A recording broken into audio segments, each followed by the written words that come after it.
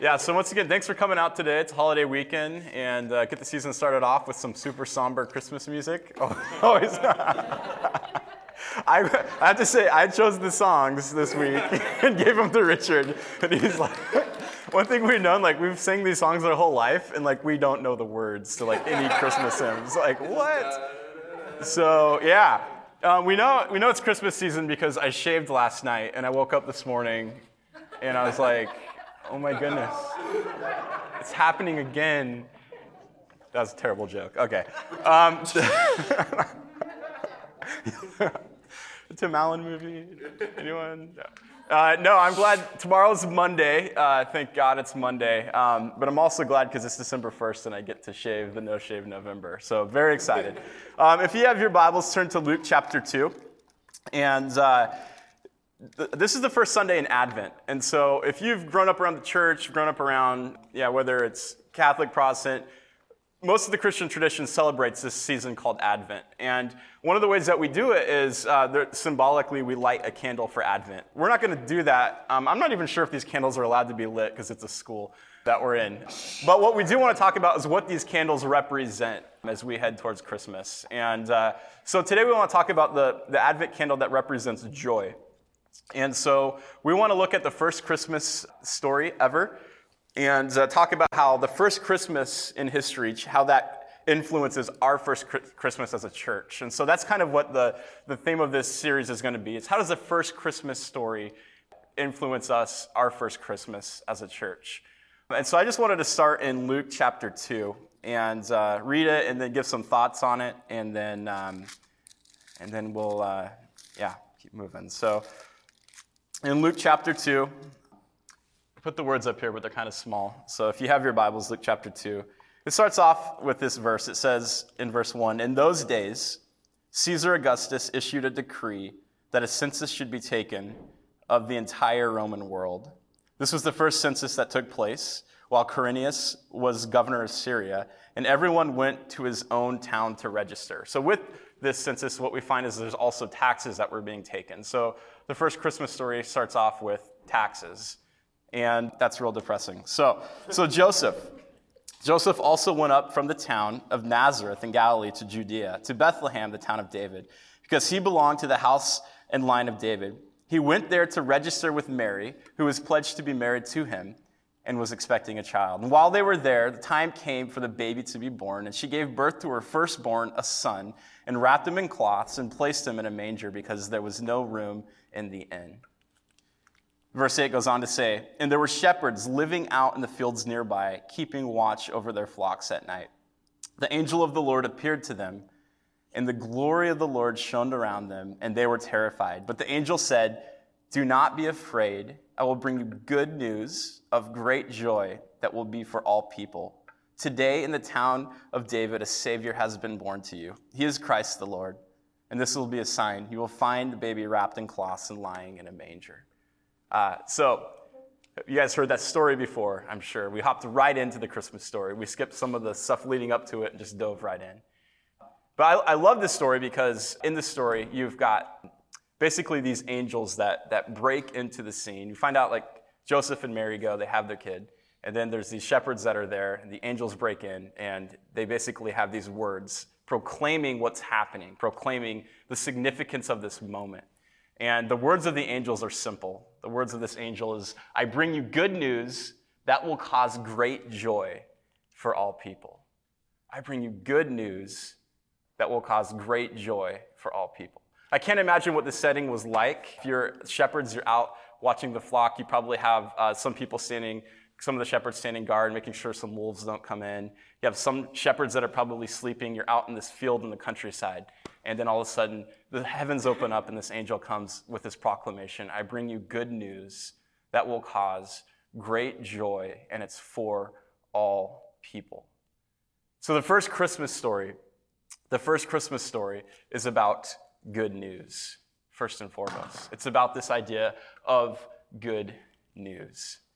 Good news is always great to have, right? Good news. We always want good news. To receive good news is something that keeps us settled, keeps us at peace. It's encouraging. When we look at this idea of good news, when we look at the world that we live in, what we find is, once again, this story opens up with this guy named Caesar Augustus. And if you look at the world that this good news is received in, Caesar Augustus, the emperor of the world, who, looking kind of at the historical context, what we find is that Rome is control of most of the known world at this time. There was a man before Caesar Augustus named Julius Caesar that basically takes control of the empire. At some point, Elizabeth Taylor gets involved. It gets weird. They have a kid. The kid doesn't inherit the throne, but Caesar Augustus, the nephew, does. And this is a very powerful personality. Not only does he kind of consolidate control, but he thinks very highly of himself. And so as he kind of uses himself to control the world, he builds himself up to become kind of like this God here on earth. And so he uses this language of this idea that he is the son of the gods, sent here to rule over the world. He has a little bit of an ego to say that, just a bit. And also, there was this horrible civil war in the Roman Empire, and he brings peace. And so he has a title. He calls himself the Prince of Peace. And his rule, he keeps control by oppressing people, keeps control by his military power. And the story takes place in kind of this corner of this empire that's conquered by this Roman ruler named Caesar Augustus. And God's people, Mary and Joseph, who are living in Israel at the time, are conquered by the Romans.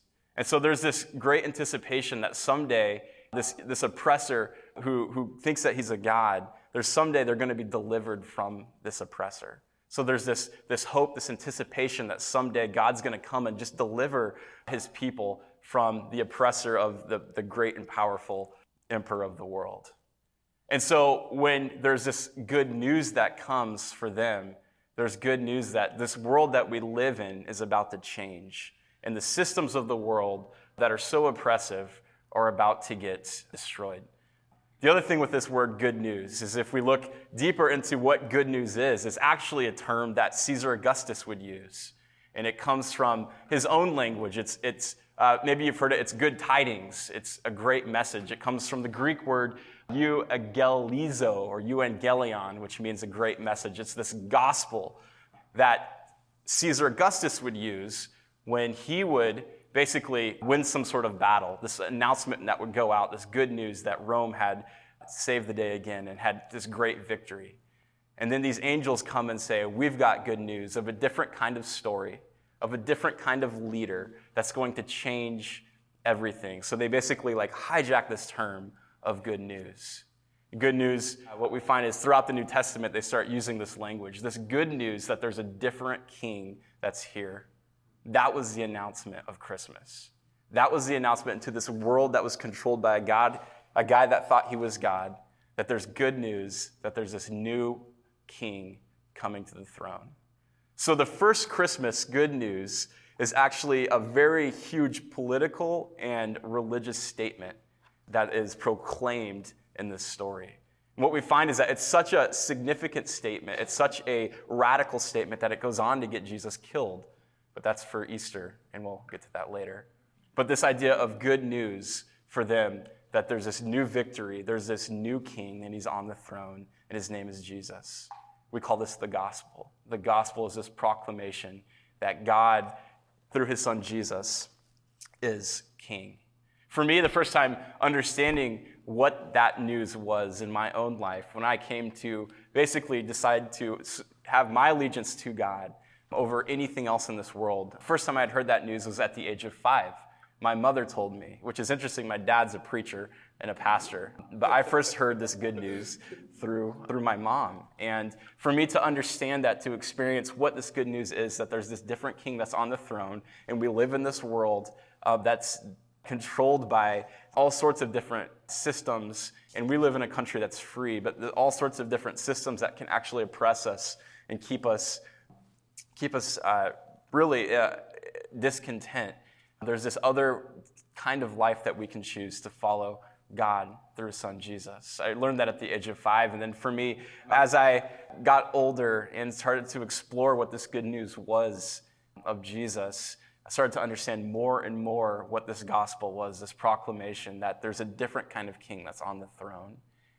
And as I would explore basically what that news was, I started to fall in love with this idea of this new kingdom that's being established here and now on earth as it is in heaven.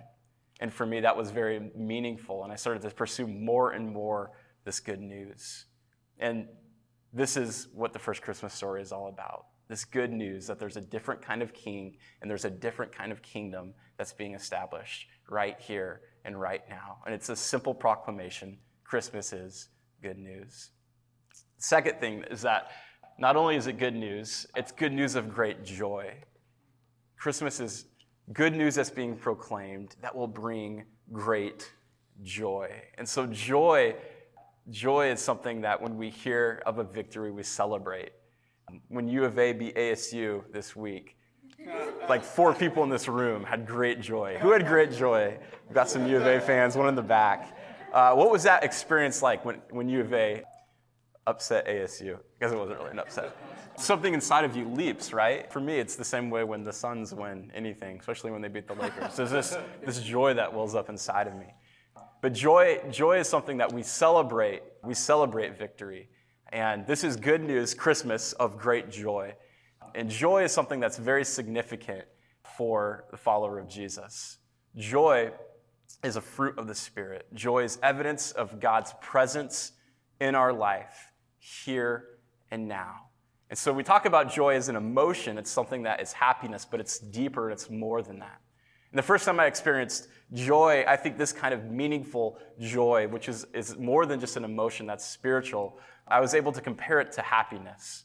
Happiness is this emotion that is oftentimes affected by something on the outside. It could be our circumstances. It could be the people around us. It could be something that we just try to choose to do. Happiness is something that is affected by the outside world. What I found is joy is something that's affected by what God has done or what God is doing in my life. And so for me, when I had first started to kind of pursue what it meant to follow Jesus, to hear this good news of this other kind of kingdom, and it started to kind of weave into the fabric of my life and the rhythm of my life and starting to understand what it means to follow Jesus, it got really real for me when I was 17 years old. And I think it was when I started to experience joy and the joy of following God. So when I was 17 years old, I played basketball at a local private school that was really good at basketball. And we ended up winning a state championship when I was a junior. And it was one of those big fish in a small pond kind of thing. So I like to toot my horn about it, but it really wasn't that big of a deal. But at 17 years old, to win the 2A state championship in Arizona was like a huge, huge significant event for me. And so it was something that my buddies and I, we had worked hard in the off season. We had worked hard as we went through the season. We were underdogs and weren't expected to win. And I remember working, that was the hardest I'd ever worked for anything at that point in life, to completely pour myself into basketball and all of the practices and waking up at 5 a.m. and all of the basically getting my body into a certain kind of shape that can play high school basketball was absolutely exhausting. It was hard work. And then it was winning the championship when no one thought that we could win it. One of the most rewarding experiences of my life. And so for me, it was this unbelievable happiness that came when you work hard for something and then your phone goes off. I appreciate it. When you work hard for something and then you achieve it, there's this unbelievable satisfaction that comes with that and this happiness. And so at this small school, what we would do, it was a Christian school, and so for kind of right around spring break every year, they'd go on this mission trip. And we would go to Juarez, Mexico, and Juarez is one of the most dangerous cities in North America. And so the school thought, that's a great idea. Let's send a bunch of high schoolers to Juarez on a mission trip. And we left the day after we won the state championship. And so for me, when winning the state championship, being in the newspaper, I was like about as high as you can get. Just unbelievable happiness, satisfaction, achievement, all of these things. And then going to Juarez, Mexico, and working basically in these slums in Mexico, in Juarez, working with the least of these, working with children who didn't have parents and were orphans, working with prisoners in a jail and walking alongside them, working with drug addicts and as they had recovered, worshiping with them, serving them. Pretty significant culture change from getting to play at America West Arena the week before. It was America West Arena back then, U.S. Airways Center, where the Suns play. It was pretty awesome. But going from that experience, then going to Mexico was absolutely humbling. At the same time, it was also something else that was happening inside of me as I got to participate in seeing what this good news looks like when it's played out, when it's put into action in a very dark place in the world.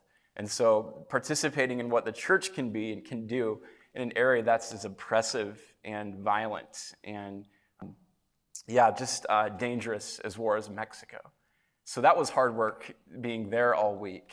And what I had found is that through being in that environment, working alongside the church there to be a light in a very dark place was a different kind of work, a different kind of energy that was pulled out of me. And it was also a different kind of, I think, a reward of working with people that you're making an influence on their life. And that influence has a chance to basically go into eternity. So you're making this eternal difference with people. Completely different kind of satisfaction that came from that. And so what I had found was that satisfaction was much deeper. It was something inside of me that was much more personal, had depth to it.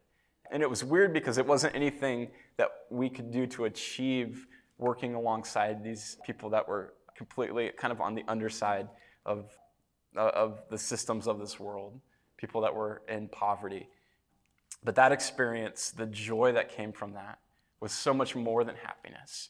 And it wasn't about what we had done, it was about what God was doing. And so for me to experience that feeling, that emotion, that wasn't just an emotion caused by something on the outside. It was this, I would say, this spiritual fruit, this evidence that God was in my life, that God was working in the world around me. And I think that is the kind of joy that we have with this good news.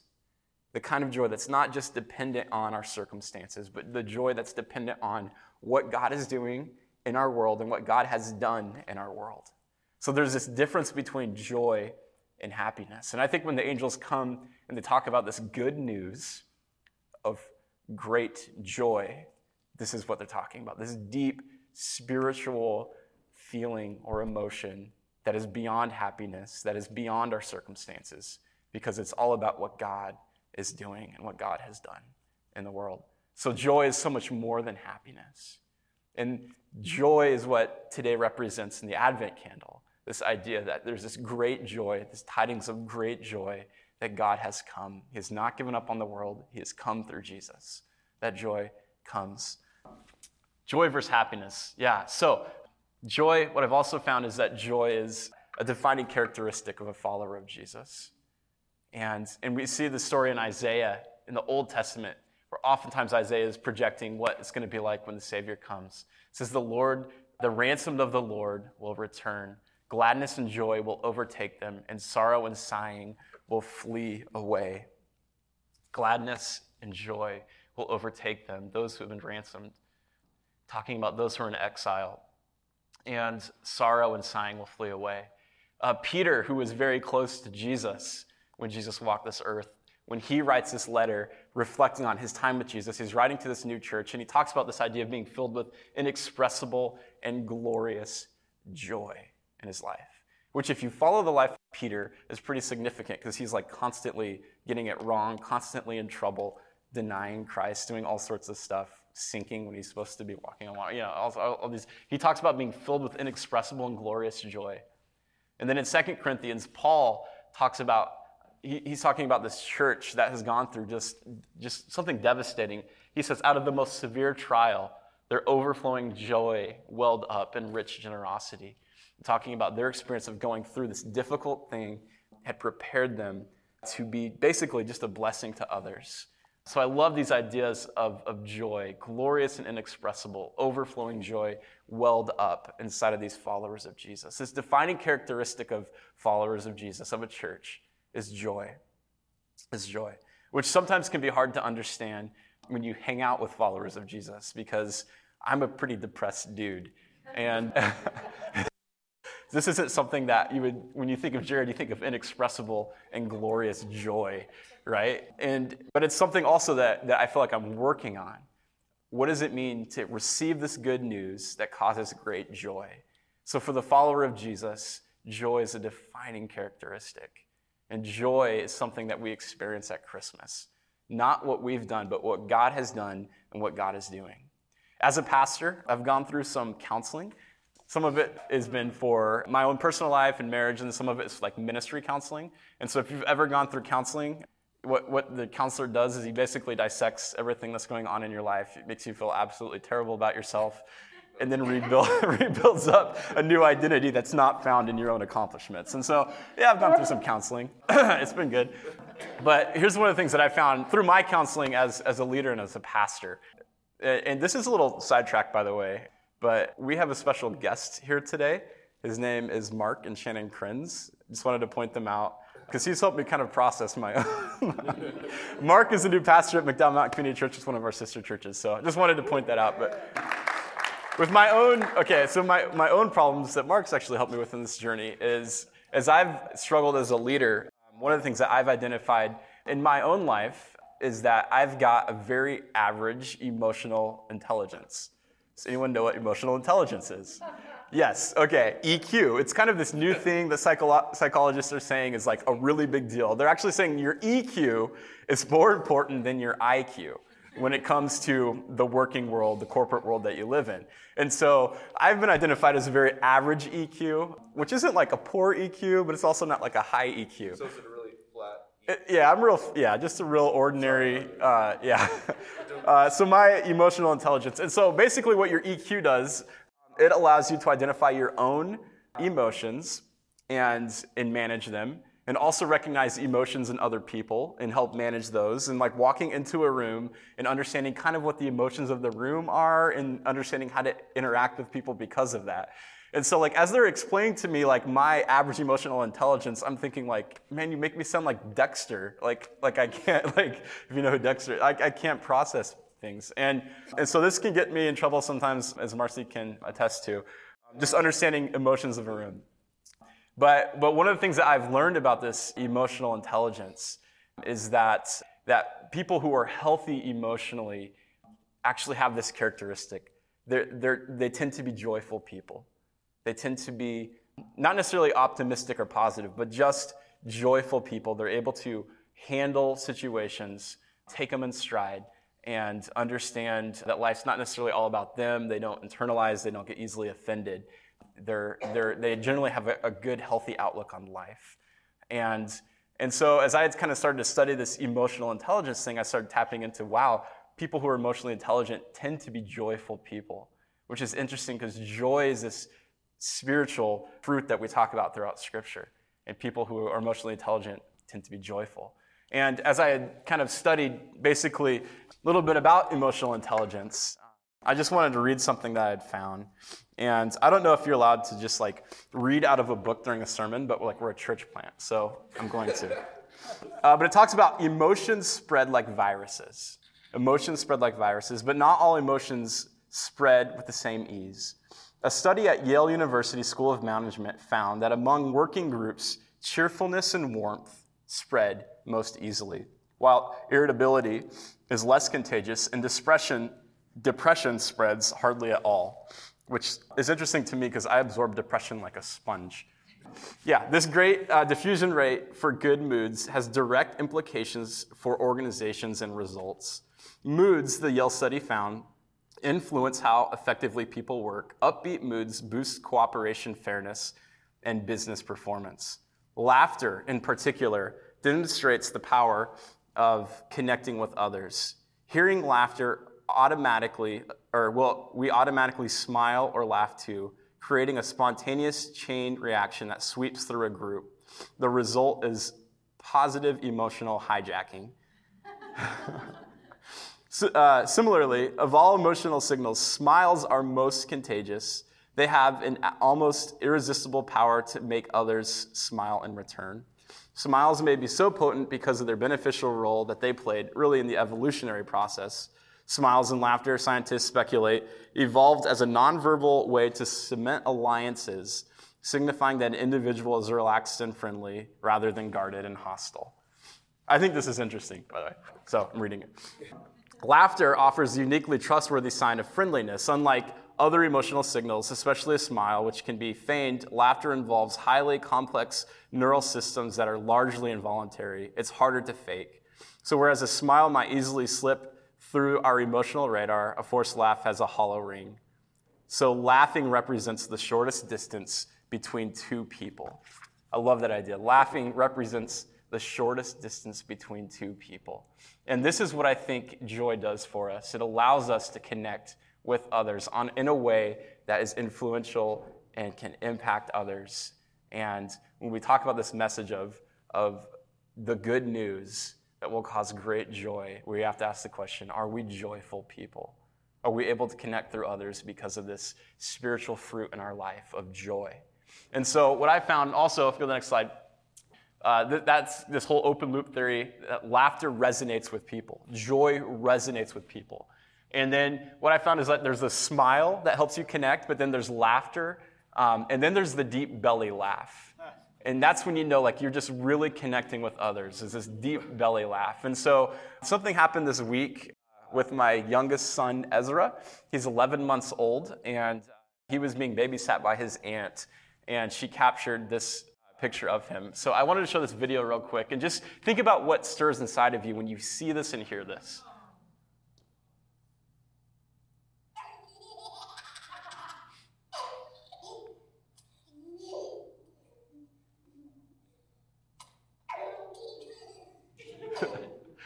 Play it one more time.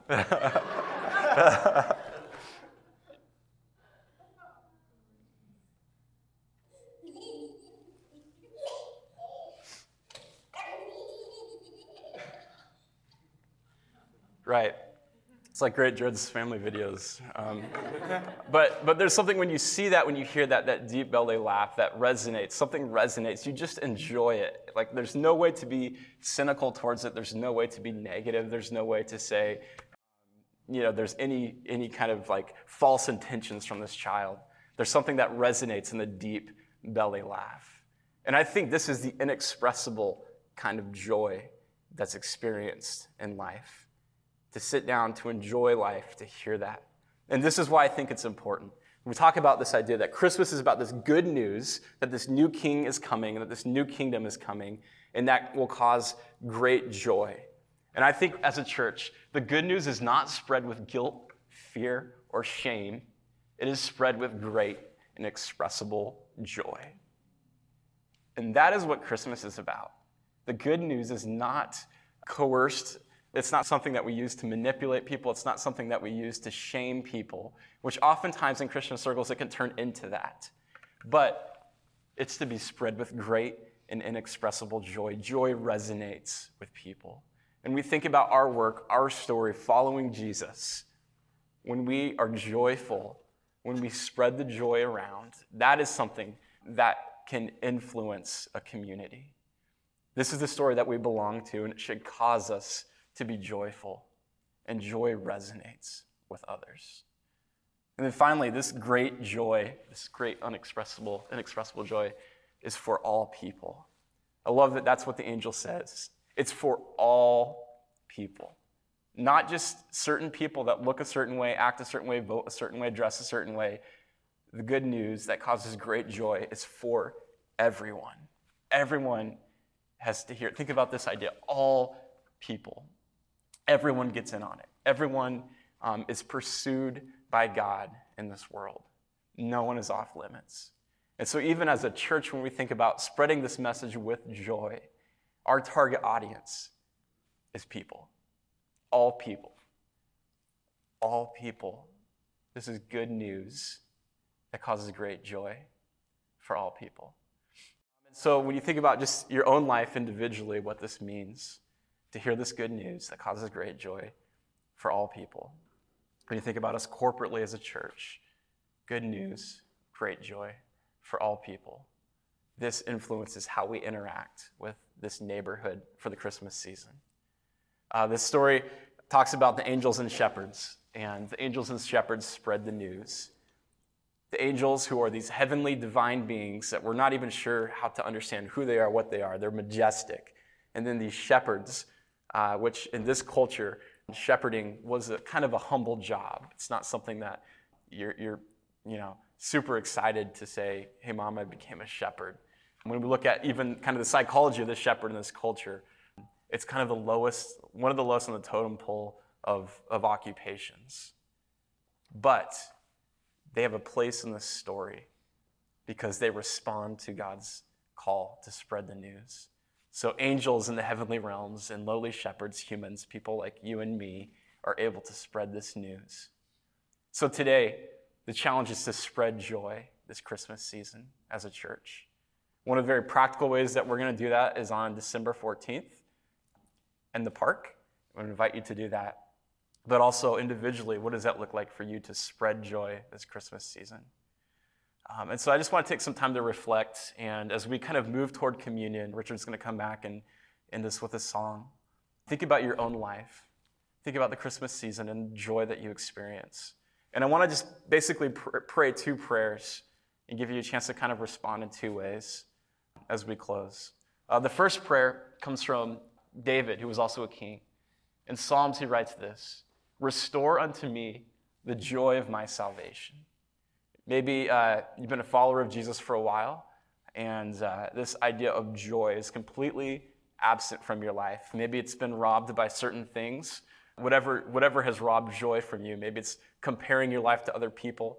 Maybe it's a sense of entitlement. Maybe it's bitterness. Maybe it's the world not working the way that you've wanted it to work. What ways today do you need to allow God to just restore into you the joy of this good news, the joy of your salvation? My prayer for you is that God would restore it today. Restore unto me.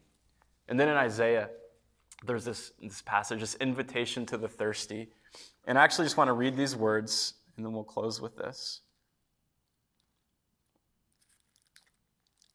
Isaiah 55, it says, "Come, all who are thirsty, come to the waters, and you who have no money, come buy and eat. Come buy wine and milk, without money and without cost.